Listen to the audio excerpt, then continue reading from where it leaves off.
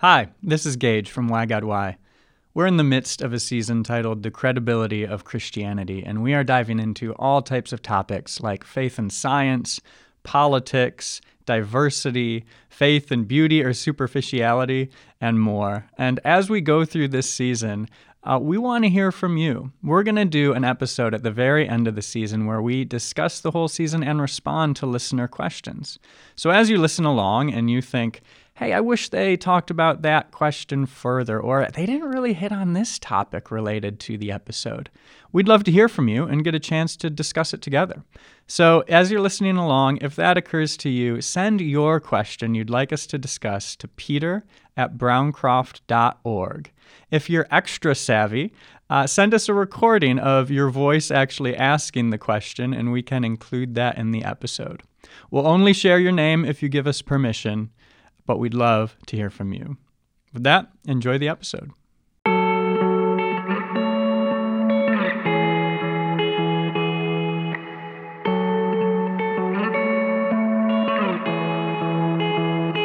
Welcome to the Why God Why podcast. My name's Peter Englert. I am here with one of my friends. We've had him on before. It was one of the top listened to episodes. I'm here with Jason Cusick. He's a pastor in Southern California, and he wrote a book called The Anxiety Field Guide. Jason, let's have some fun. Is there anything more anxiety-ridden than two people trying to get a virtual podcast to work? Yes, especially for me. I am so technologically challenged. Even how am I talking? What's going on? Yeah. So we're coming right out with that, but we were doing some good exposure therapy. Let's get in there and just keep at it. So thanks, man. Thanks for your grace. Well, thanks for your grace too. So, well, here's the good news. Today we are asking the question, why does Christianity make us anxious? With the subtitle, why do podcast recordings make us anxious? And we've had you on before on the Anxiety Field Guide. And here's something else to make someone like me anxious. We don't know if this is going to land in a series on the credibility of Christianity or if it's going to land questions of our day. So maybe I'm already releasing things to Jesus. We'll find out. Well, I'll keep both of those topics in mind, and we'll just kind of believe in the providence of God, or the serendipitous ways that things come together, that it'll all work out. So we'll just say let go and let God, right? Because that's helpful. A good idea. Before we jump into this topic, I think we had you on about a year and a half ago. Give us a little update. How are you doing? How's your family?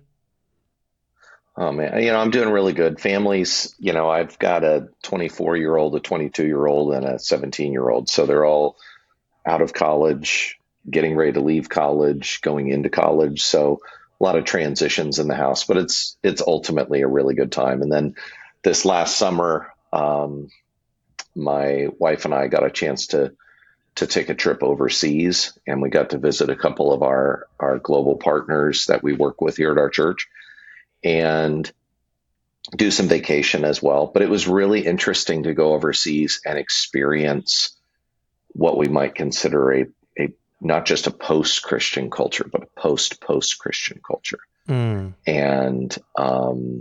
it was fascinating. It was great, amazing people. We went to Estonia and Sweden and France, and it was a great trip. Really, really insightful. Did a lot for me. So one more fun question, because I think our listeners should get to know you if they haven't heard the last episode. What book are you looking forward to reading the most in 2024 besides the Bible? I just finished reading some books on highly sensitive people and sensitivity. It's something I want to share a little bit with you today. But I'm getting ready to read a book called The Highly Sensitive Man, and this idea that there's kind of a view of masculinity that is a very strong, dominant,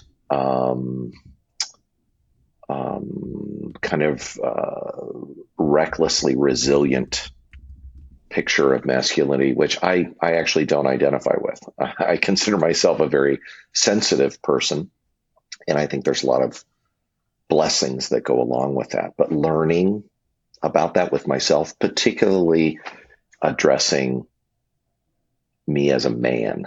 So I'm pretty eager to dive in to see what that says, see how that can help me. You're not the only sensitive man here. Did people ever tell you, because like I grew up when it was like okay to joke around and be sarcastic, and they would just be like, you just got to get tougher. And I know this isn't like the topic, but I think it could lead in there.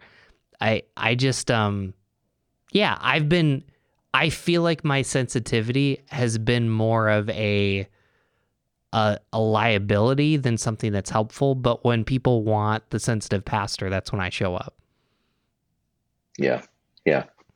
I think, I grew up in kind of more of the artistic drama group where sensitivity is just a normal thing. Sensitivity is your ability to feel the room and understand what's happening in you and be able to communicate your emotions. So it was always embraced. I wasn't a jock. I wasn't, I wasn't in these circles where those kind of things would have been made fun of. So I grew up in those atmospheres where the value of that was seen.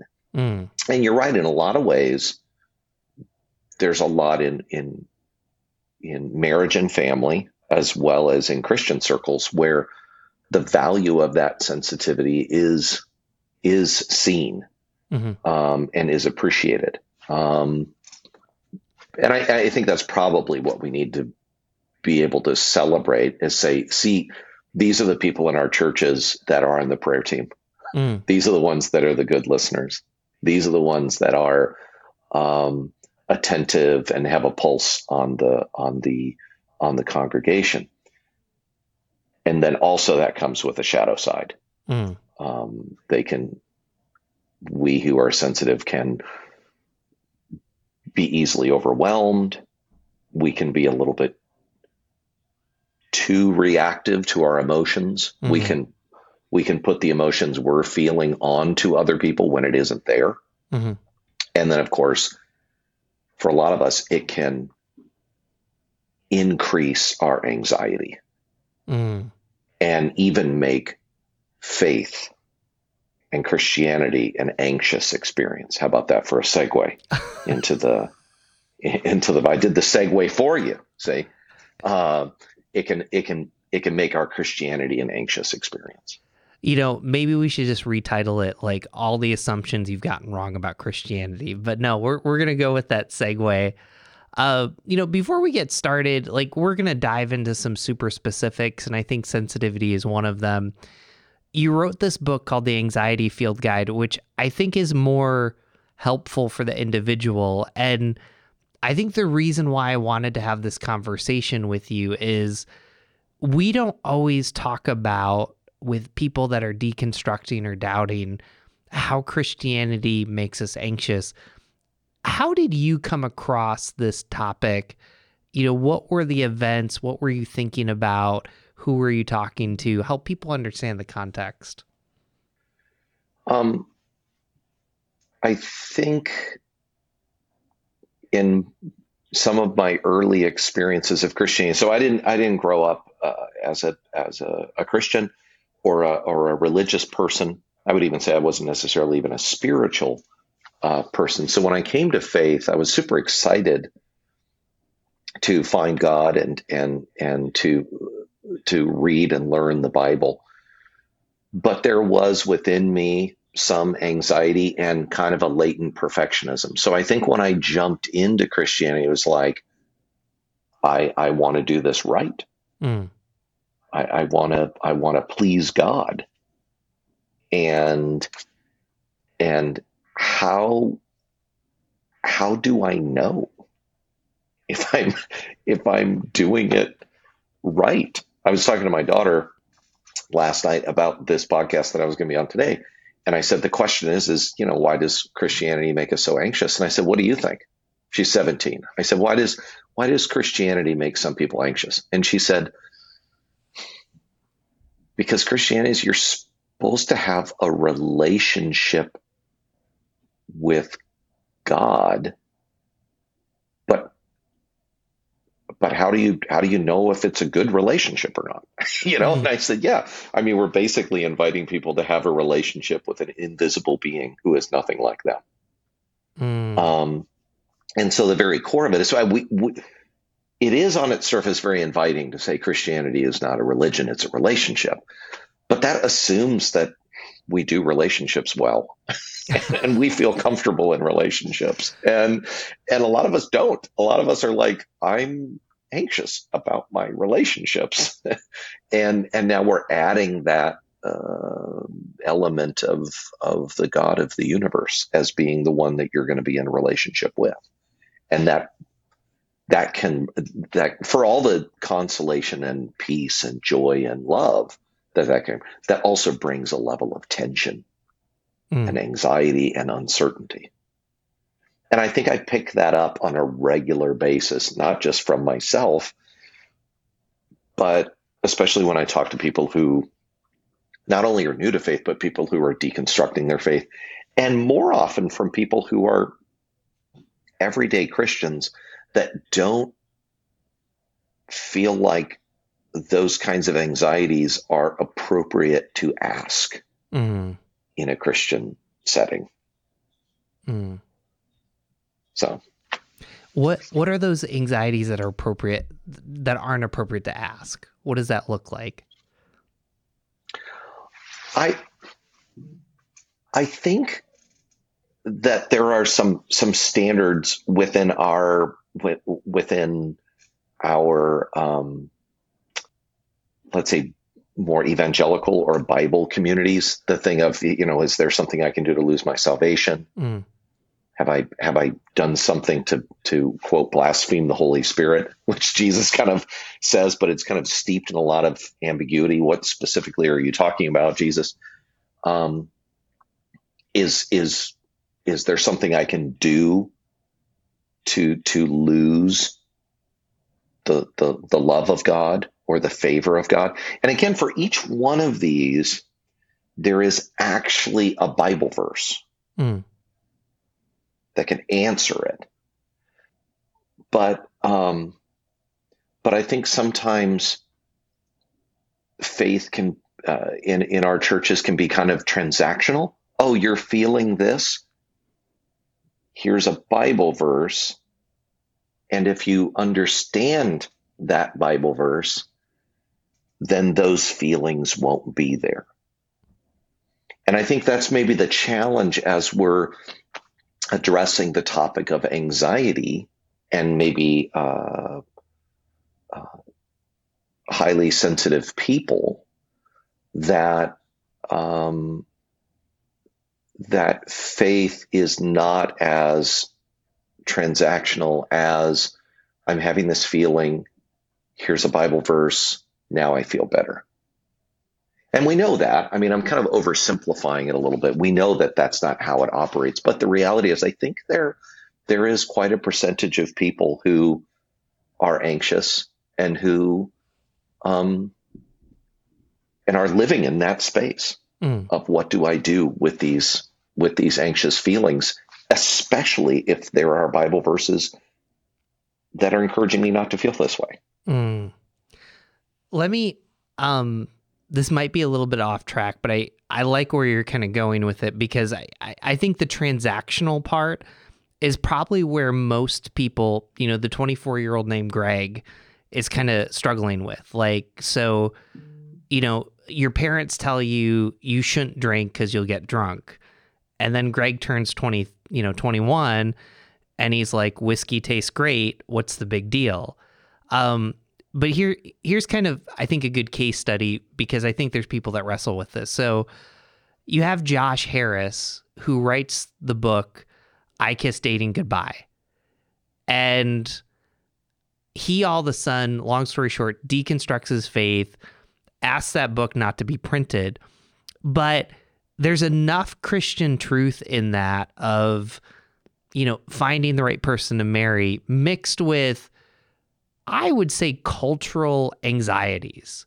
Like, don't kiss like until you're married. Don't, you have to court. Like, it even just the fact that you would single out another individual. And I guess I use that as a case study because the goal was, and I think even Josh Harris, back when he wrote the book in his 20s, he wanted people to experience healthy relationships, but the whole process of how it got there was just wrought with anxiety. Don't have sex before marriage. Don't date a ton of people. And so I'm wondering, like, let's take that as a case study. How would you kind of deconstruct that? Not deconstruction like Christianity, but how would you deconstruct that within this question of Christianity? Yeah, great question. So I think if I were to, and I've heard Joshua Harris's story, and I resonate with it a lot because I think there's two things going on in his story. Let me say what my story is. There is good Christian theology, and then there's me. And then I think as they came together, this middle space was what I would call anxious theology. Mm. And that is a combination of where my anxiety begins interpreting the truth of God. Mm. So, for example, I can hear Jesus say, "Go preach the gospel to all nations." And then I can bring to it my concerns about being pleasing to God, and I can manufacture a false urgency where now I'm imposing my faith on other people, not because I want them to experience the love and kindness and forgiveness of God, but because I have a call that I must complete. And you can see that false urgency perpetuated in church circles and among Christian leaders and among people that we know. And again, there's verses we can connect to it, but that's not really what it is. Another one is, like you just mentioned, maybe a tendency toward excessive black and white thinking. Mm. It's this way or this way. Now, if you read John, either the Gospel of John or Letters of John, he says, there's this and this, I mean, the Proverbs. So you got good and you got evil. You got the wise man and the fool. And there's this binary way of looking thing, which is really wisdom genre, because life is a little bit more ambiguous. And we see that as you read through the Gospels. It's not as, I won't say, because even if I say it's not as black and white, then you get kind of this recoil to, what are you saying? Are you saying the gospel isn't true? So again, in anxious theology, there's that tendency to bring that black and white way of thinking to the scriptures, and we can find things that back it up. Labeling, negativity, minimizing things, catastrophizing things. These are things that sometimes we bring from the anxious self or the anxious culture, or sometimes we're raised either in an anxious home or in an anxious church community. And then I don't want to say we impose it on scripture, but it's almost like we interpret it through the lens of our anxiety. Mm.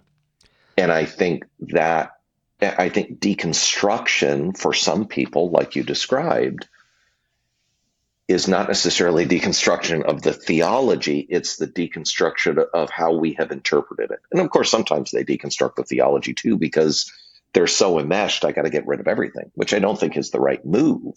Mm. But sometimes deconstruction becomes a reinvention. In fact, the word I use in our church is not deconstruction. I said, we can do deconstruction, but let's use the biblical religious word for it. Let's call it reformation. Mm. Jesus said, "You have heard that it was said. Now I say to you."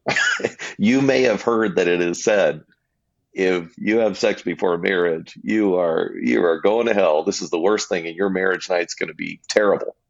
But I say to you, God loves you, And we all make mistakes. And if we move in the direction of where Jesus is leading us, we can experience great joy and great blessing. Mm. You have heard that it is said, if you blaspheme the Holy Spirit, there is no forgiveness. But I say to you, I say to you, if your heart is sensitive and open to following God, and you have a tender-hearted approach to pleasing God, you're not going to blaspheme the Holy Spirit. Mm. So I think some of that deconstruction, at least in what we're talking about, the deconstruction has to do with kind of acknowledging the reality of our own sensitivity and anxiety and seeing how that has caused us to interpret or misinterpret scripture that feeds that anxiety rather than comforts us in it. So I kind of want to back up because I think this is helpful for our listeners, especially ones that aren't going to church right now, because number one, you start with transactional theology. So if I do this, God will do this. And then that really leads to anxious theology where, I have to do this. And if I don't do this, God won't love me or God will hold out on me. But then that leads to, I guess I'd put it like this, and maybe I want you to organize it differently, but it's just not working for me. Like, so you go from transaction to anxiety to it's not working for me. And all of a sudden, either you live in that anxiety and you become like the Pharisees, where if you see a rated R movie other than The Passion of the Christ, I'm questioning your Christianity, or you just say, I'm done with it. I mean, does that kind of sound like a pattern, or would you pattern it differently? I think definitely that third stage, maybe we could say it would just be dysfunctional because it could go toward it's not functioning, meaning it gets worse in the sense that I become pharisaical, that I become overly condemning of myself, that I move actually toward, let's say, what we would call worm theology, right? Like I'm the worst anybody could ever be, I think sometimes we overemphasize sinfulness. Mm. See, the first step of the gospel is not Jesus came and died for your sins. The first step of the gospel is not you're a sinner. Mm. The first step of the gospel is you're created in the image of God and an object of God's love. Mm. But you have, in your own ways, have fallen away, right? So I think we sometimes move into over condemnation. I talked to somebody a while back and they were like, well, don't you believe in total depravity? And I was like, yeah, I do. But I think your idea of total depravity is different than my idea of total depravity. He was like, well, what do you think? I said, well, some people think total depravity is we are sinful beyond repair by ourselves and there's nothing we can do and we are utterly depraved. But that's not actually the doctrine of total depravity. The doctrine of total depravity is every part of us is touched by sin. It's not that we're the worst that we could ever be. So I think we can go toward I'm terrible, I'm nothing, I'm awful. So we can get super judgmental, but I actually think the more likely path we take is toward hypocrisy, that we're saying one thing and secretly believing something else. Or we're saying, you shouldn't have sex outside of marriage, but then we're having sex outside of marriage. Or we go, homosexuality is a sin, and we're gay. and we're fighting this internal battle, which is really we're fighting our own anxiety and uncertainty, but the weapons we're using are Bible verses and traditions. Mm-hmm. And then they're reinforced every time we hear a sermon because somebody says a verse and then it magnetizes to our anxiety. And it reinforces it again. I don't know if any of this is making sense. Well, I think where it makes sense is you think of the Ted Haggard scandal. You think of a lot of the pastoral scandals. like that kind of gives a little bit of context to, like, this is how it happens. You're dealing with anxiety, you don't feel like you have a place to go, and instead of kind of not managing it, but maybe resolving it through therapy and other ways, like, it does lead to hypocrisy. I don't know, that's kind of what I'm hearing. Yeah, and I think the resolve. I definitely. I'm a big believer in therapy and Christian counseling and good shepherding and mentoring. But I also think that there's an invitation towards seeing Scripture for what it is. Hmm. I think it goes back to interpretation of the Bible. We all bring our stuff to it. And I think it's being able to recognize what we're bringing to the Scripture and whether or not we're seeing kind of the beauty of the Christian faith explained through the genres and the authors of the Bible that can kind of awaken us to maybe a different understanding of what we can experience. So it's kind of a total package. It's community, it's shepherding and counseling and mentoring, and it's maybe a new invitation to seeing Scripture differently. And we've all had that, where we suddenly are reading Scripture and go, oh, I kind of read it through the lens of my dad's voice, or I had this guy telling me this, but now I'm looking at this and I'm going, I'm not sure that's what that says. Mm-hmm. And that's helpful. I mean, especially for those of us in kind of Bible traditions. It doesn't mean we need to deconstruct everything we've believed, but a lot of the stuff we need to deconstruct has probably been the add-ons. Mm.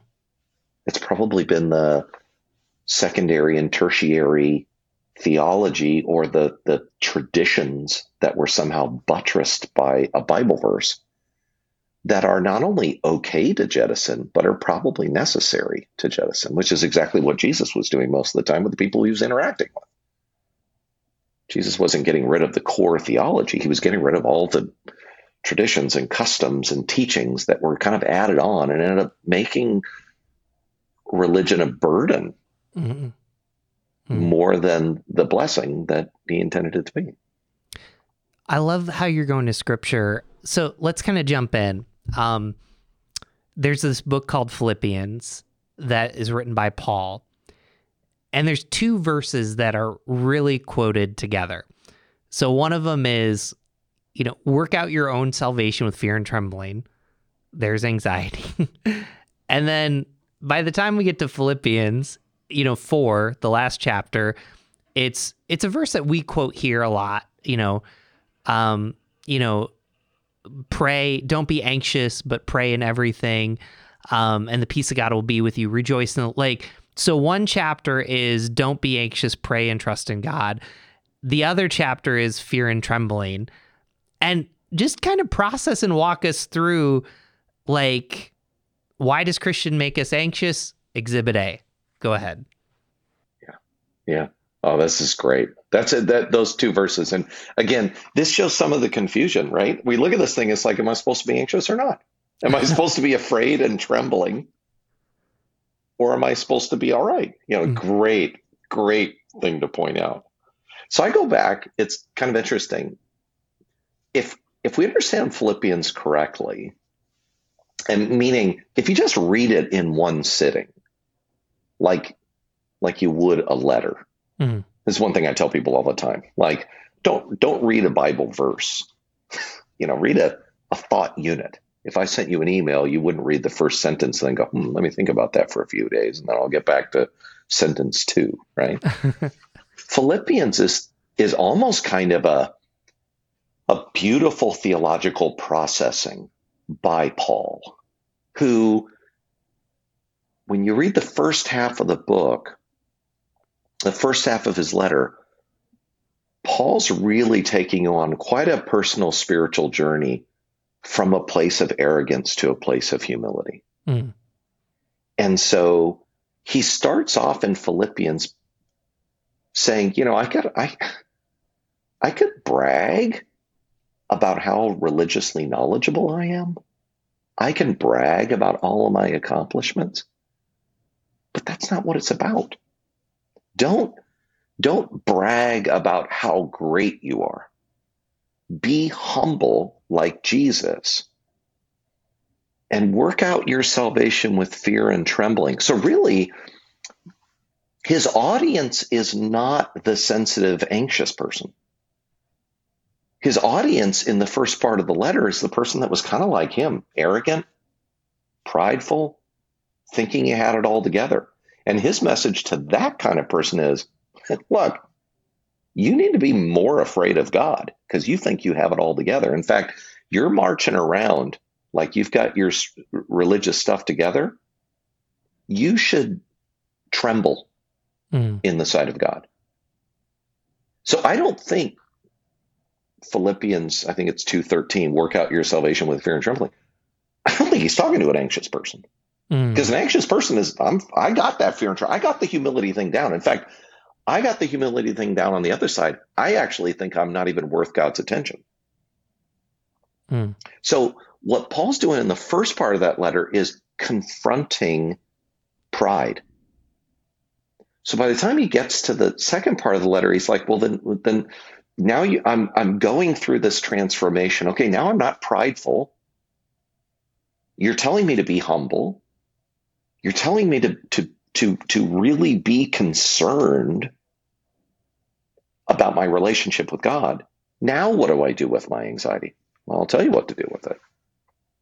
You don't brag about yourself. When you're feeling anxious, you don't go show off. You don't go strut around. You don't try to hide it. You give it to God. So it's really, I think this is where some of those verses in the Bible become, I don't want to say weaponized, although if we believe there's a spiritual enemy out there, those things could be weaponized. I think they definitely become magnetized to a person with anxiety. Same thing, do not be afraid, right? An angel shows up and the angel says, do not be afraid. That's a statement that if God comes to you and is bringing a message of love, you don't have to be afraid of that. It's not saying don't ever be afraid of anything. So again, we grab that verse out and we stick it. And then for those of us with anxiety, we go, well, the Bible says don't be afraid. Yeah. Who said that? And to who? What's the context of that? Because I think we hear a lot about, well, you shouldn't have fear. And even Paul's talking about not being afraid. But rarely do we hear people talk about, I think it's 2 Corinthians chapter 7, where Paul says when we arrived in Macedonia, we had fears within us. And he doesn't say in that verse, we had fears, but we confessed those fears and then we weren't afraid anymore. Or when we arrived in Macedonia, we were called by God and we had no fears whatsoever. No, he openly says that he had fears. So I think when we're looking at verses, and this is with any topic, right? We have to say, am I using this verse for me, or is this verse using me in a way to awaken or challenge me in a healthy or unhealthy way? And I think that's the bigger issue with preaching too, because I think sometimes we can grab a verse because it preaches well, and then preachers can use those and maybe not be aware of the people that they're communicating with might be on the other side of the issue. Well, one of the things I want to pick out about one of the things I want to pick out, though, because I think this is helpful even in the context, is the workout in fear and trembling is connected to a verse in Philippians 3:1 where Paul says, Euodia and Syntyche, you're in conflict with each other, work it out. And I just want to kind of bring that to you because I think that reading the whole passage together, and for those of you that are deconstruct, like you've probably heard this verse in like a horrible context, kind of here, let's take this verse out of its context. Let's throw it to something like don't see movies, don't smoke cigarettes, when I was a kid, Jesus is going to come back while you're watching Die Hard. And Die Hard is a Christmas movie. But the point is, like, this verse is actually tied in a political year, in a year that we're voting to a president. This verse is actually tied to the Christian community, to two people that are in conflict. And Paul's saying, hey, I want you to shine like stars in the heaven. I want you to process. I want you to process, the fear and trembling of God. Work it out. Yeah. Yeah. Those two people. And you're right. The context, if you look at Romans, you look at Philippians, you look at these other things, like, who is this actually being written to? And that just raises the bar for community, right? That's really what he's arguing here, is it's their selfishness and pride and arrogance that was not only impacting their view of God and was not reflecting Jesus, but it was causing damage to their relationships. It's like, you've got to work this out. Yeah. So let's talk about this. That's really good. That's a good verse for this year. That's super good, man. Yeah. Yeah. I forget he actually names the two people in Philippians. I don't have it up in front of me right now, but he actually names the two people, I think, toward the end of the letter or in the beginning of the letter. Yodi and who Syntyche are having the conflict. There you go. Yeah. That's right. You mentioned that one. Yeah. Oh, no, it's good. For some reason, out of all the stuff I remember from the Bible, I remember their two names. So let's kind of talk about this. That's great. Yeah. So let's talk about this. When not even pastors, but when therapists talk about anxiety, there's healthy anxiety and then there's unhealthy anxiety. And mostly, I think, and again, correct me if I'm wrong, because you've done more research on this. My wife she wishes she could be here because she's a mental health therapist, but anxiety is kind of like technology. It's just there. And it's kind of like what we do with it. And so I think at the healthiest level with Christian anxiety, like, what Christianity is trying to say is, you default to not want to love people, to not want to forgive people, to not want to live out the fruits of the Spirit, patience, kindness. How can that move you closer to Jesus? And that might be oversimplifying, but the way it usually turns out is kind of negative anxiety, where it's like, you're not good enough, you're totally depraved, you're, a second-rate citizen, or you start judging other people. I guess, how do you kind of process, it's not just in Christianity, but it's in work, there's a healthy acknowledgement of anxiety. How do you know if it's going the Christian direction or the unchristian, or I shouldn't say unchristian, how is it going to the authentic direction that Jesus wants it to, versus maybe where our problems have been in the last 100 years? One of the biggest questions you could probably ask. I don't know where to start with that. I would say, I think how you started was really good. I think if we could do a better job at not villainizing anxiety, but just calling it for what it is, I think that helps a lot. Even to help us talk to each other to say, is this anxiety useful or helpful? And maybe we need to relabel it. Because I even to say healthy anxiety is kind of oxymoronic, right? Like, I think sometimes we get, well, you should have the fear of God, but not be afraid of God. Okay. I mean, so I think helping people actually distinguish that there is a responsiveness, maybe an energy level to them, maybe an awakening inside of them that can move them toward what God wants to do, or is moving them away from what God wants to do. I think about how Paul talks about godly sorrow and worldly sorrow. That godly sorrow moves us to a sense of awareness and regret that could lead us toward positive change, but worldly sorrow leads us toward a form of death that is not good.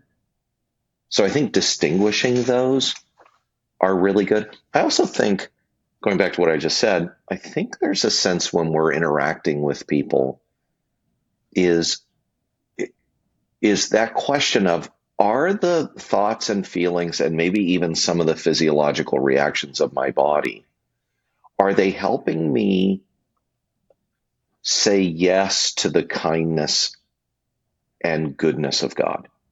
Mm. Even if those feelings are unpleasant, right? There's no bad feelings. There's just pleasant or unpleasant. I'm reminded of, there's a verse in the Bible that says, don't you know that it's the kindness and patience of God that leads you to repentance? I find that really powerful. It's not God's judgment. It's not condemnation. It's not shaming. It's actually when you experience God's goodness that you go, boy, I think I need to change this. Mm. And I think sometimes that's not always the religious posture that's put out there. Mm. Again, it's transactional, it's corrective. Sometimes it's fundamentally behavioral. Mm. Stop doing this kind of thing, rather than what would it take for you to be more aware of God's kindness and love. Mm. No, that's really I don't know if good. that answers your question. I just kind No, of got lost in my own hey, musings at that point. So. well, I think there's a lot that's there. So let's actually take another scripture, because I think that this is helpful, especially the last part that you talked about, behavior, because I think it's Christian Smith that talks about how Christianity in the 1980s and 90s became deist therapeutic. I'm for deist moralistic therapeutic gospel. There it is. Basically, Right. it means we are going to uphold Christian values and behaviors, but they're not connected to the greater vision. And so it gets me thinking about this, and this is something I think we can interact with. In Ephesians 5, there's two kind of commands. So number one, walk as wise, not as unwise, but then walk in the light as opposed to the darkness. And Paul, who wrote Philippians, also writes Ephesians. He does this list of, not cheating people, not lying to people, kind of stuff that whether or not you're a Christian or not, you'd agree, hey, it's probably not a good idea to lie to someone. But then he offers kind of the other side, where speaking the truth in love, compassionate, even singing songs. And I wonder if Christians have done a really good job of saying, don't do this, but there hasn't been the invitation or even the proclamation of what we call the gospel and the good news of who doesn't want to walk in a wise life, who doesn't want to walk in the light. And so it causes this anxiety because we're kind of aiming at we're 5 or 7 degrees off. We're not 45, but we're 5 to 7 degrees off. I don't know. Is that kind of part of the anxiety? How would you kind of process that? Well, let me go back. When I think about, let's say, Paul's letters, which are very different than, let's say, the Gospels or the the 4 books that describe the life and teachings of Jesus. Paul's letters are divided into 2 sections, right? And this is kind of like classic period letter writing. The first part of the letter is what to believe and who you are. The second part of the letter is what should be the consequence of that. Be this person. Second half of the letter is, and then do this. And sometimes the connection between those two are missed. I think they might be missed in maybe our American pragmatism. Sometimes maybe mixed in that is our Protestant work ethic, which is very behavior, based. I think some of us grew up like that, so that comes very naturally, to us, those cultural and maybe home of origin kind of ways of thinking. I can I just go back that I think we need to be careful about the labeling of Christianity as deistic therapeutic, religion. I think we have to be careful of that because, one, there's a part of that that's very true. We basically made, if you want to have a better life, then do these things, and then you will be self-fulfilled. I think that's modern Western theistic deism, right? So I think that's a problem. On the other side of that, there's something missiological about that. The language of the 1980s and 90s in the United States is primarily therapeutic. I think the attempt for gospel-oriented people is to speak the language of the people, to actually use therapeutic language in order to help them access the spiritual truth that Jesus is providing. So I don't think it's all bad, because again, the goal is to speak the language of the people. But if we're not careful, it can be the gospel as a means for self-actualization. That's not really what it's about. It's about transformation of the heart. And Jesus's teachings, not only Jesus's teachings, but going all the way back into the Hebrew Scriptures, there is a genre called wisdom. And wisdom really is about living a certain way, not only be a certain person so you'll live that way, but also live that way so you can be that kind of person. Reminds me in AA, they're like, well, fake it until you make it. Like, no, you're not healthy on the inside, but how about just stop drinking and you'll get healthier, or you can move toward getting healthier. And so there is a sense of like, try on the teachings of Jesus and see how they begin shaping you and affecting you. So I think we have to be careful not to totally dismiss that, but to actually recognize changed behavioral lifestyle and living in a certain way is part of the gospel tradition. Again, I'm not sure I answered your question. No, I think it's super helpful. It actually kind of sets us up for this. In 2024, what does Christianity uniquely help with anxiety in this day and age? What is it unique that Christianity offers to what people face with anxiety in 2024? Hope. I think Christianity essentially is a message of hope. It's hope not only within, but above our unpleasant feelings. I think it's hope within and above our physical desires. I think it's hope within and above our culture, our politics, our opinions. The message of Scripture, from beginning to end. And thankfully, we have a Bible that exists in multiple cultures, navigating through different people groups, in different forms of government, in times of celebration and in times of despair and exile. And you have this story of all these different people navigating all these different places in life. And there seems to be a message of hope that God is not only here, but is also greater than all the things that we so easily try to put our hope in. So I think in the 2024, whether it's, half or more of the country is going to be upset by who's leading it. we've got a lot of scripture about that. If you've got that diagnosis, or you're going to get a diagnosis, we've got people dealing with that. If you have conflicts in relationships, work it out, in fear and trembling. I think that message of the gospel is essentially a message of hope. And I think that's what our culture and our people need. Not,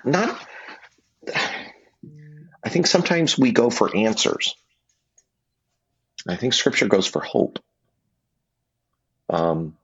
We go for certainty. Certainty is the elusive pursuit of the anxious person. It's the Maltese falcon of anxiety.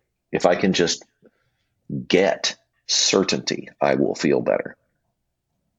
But the story of the Bible is wrought with uncertainty. It's an invitation to have hope even in the midst of not being sure. And maybe that's a big challenge for our Bible churches and our evangelical churches, is a lot of it is built on the assumption of certainty. If we study the Bible enough, if we pray, if we get deep in the Word, then we will know. And we even get eschatological with it. We even say, well, I don't know now, but when I get to heaven, I'll know everything. Really? I don't see that in Scripture. I don't see suddenly you become omniscient. There's this deep longing for us to have certainty, because certainty can get rid of our anxiety. But that is an elusive chase. I think the better pursuit is that I can experience connection with God that can help me tolerate the uncertainty.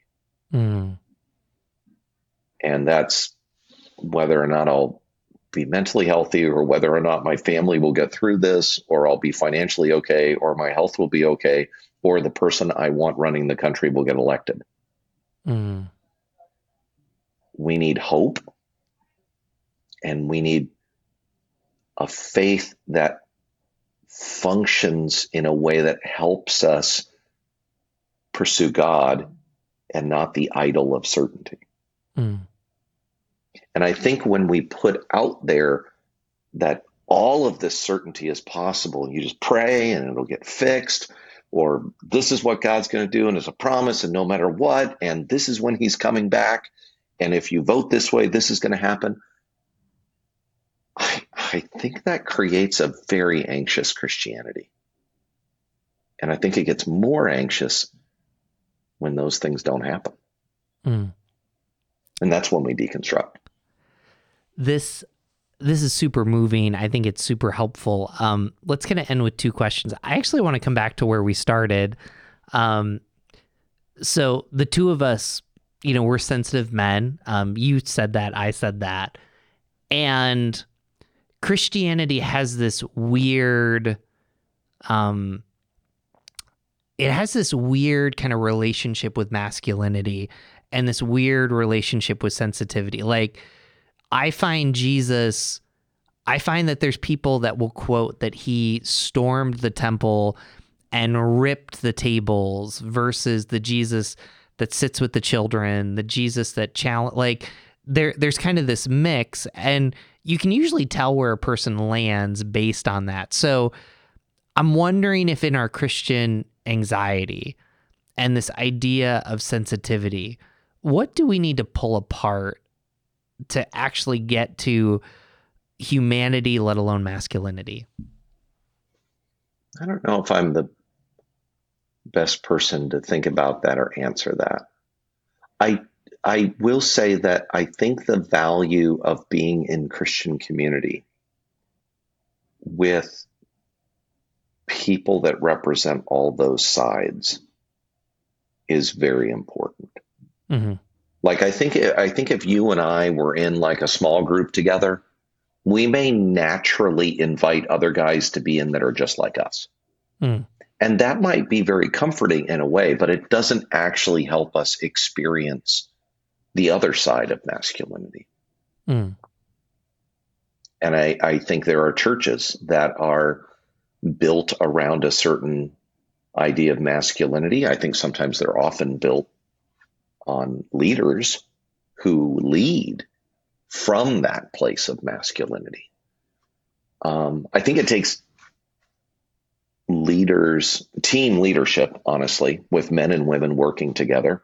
And if we're talking about masculinity, men who have different expressions of masculinity that can be honored and celebrated and even made fun of and joked around with.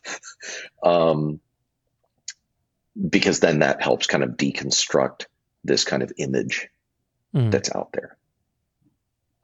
So I think being in community with people because masculinity is not one thing, it's cultural. And sometimes it's cultural just from your home of origin. It's not even the culture of the country or the town or the larger family. So I think we have to acknowledge, hey, these are cultural things. And that means they're not sacred. They might be valuable, but they're not sacred. And we need to be willing to break down some of those things. Wow. I think community is a good way to do it, but it does take work because we tend to gravitate to people who are like us. And that's not what the gospel is.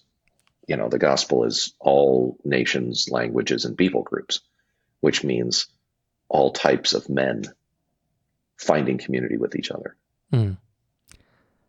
I think that that's really good. I also think preachers have to be very careful about the reckless cultural things they say. Well, guys, we love our football. No, actually, a lot of guys don't like football.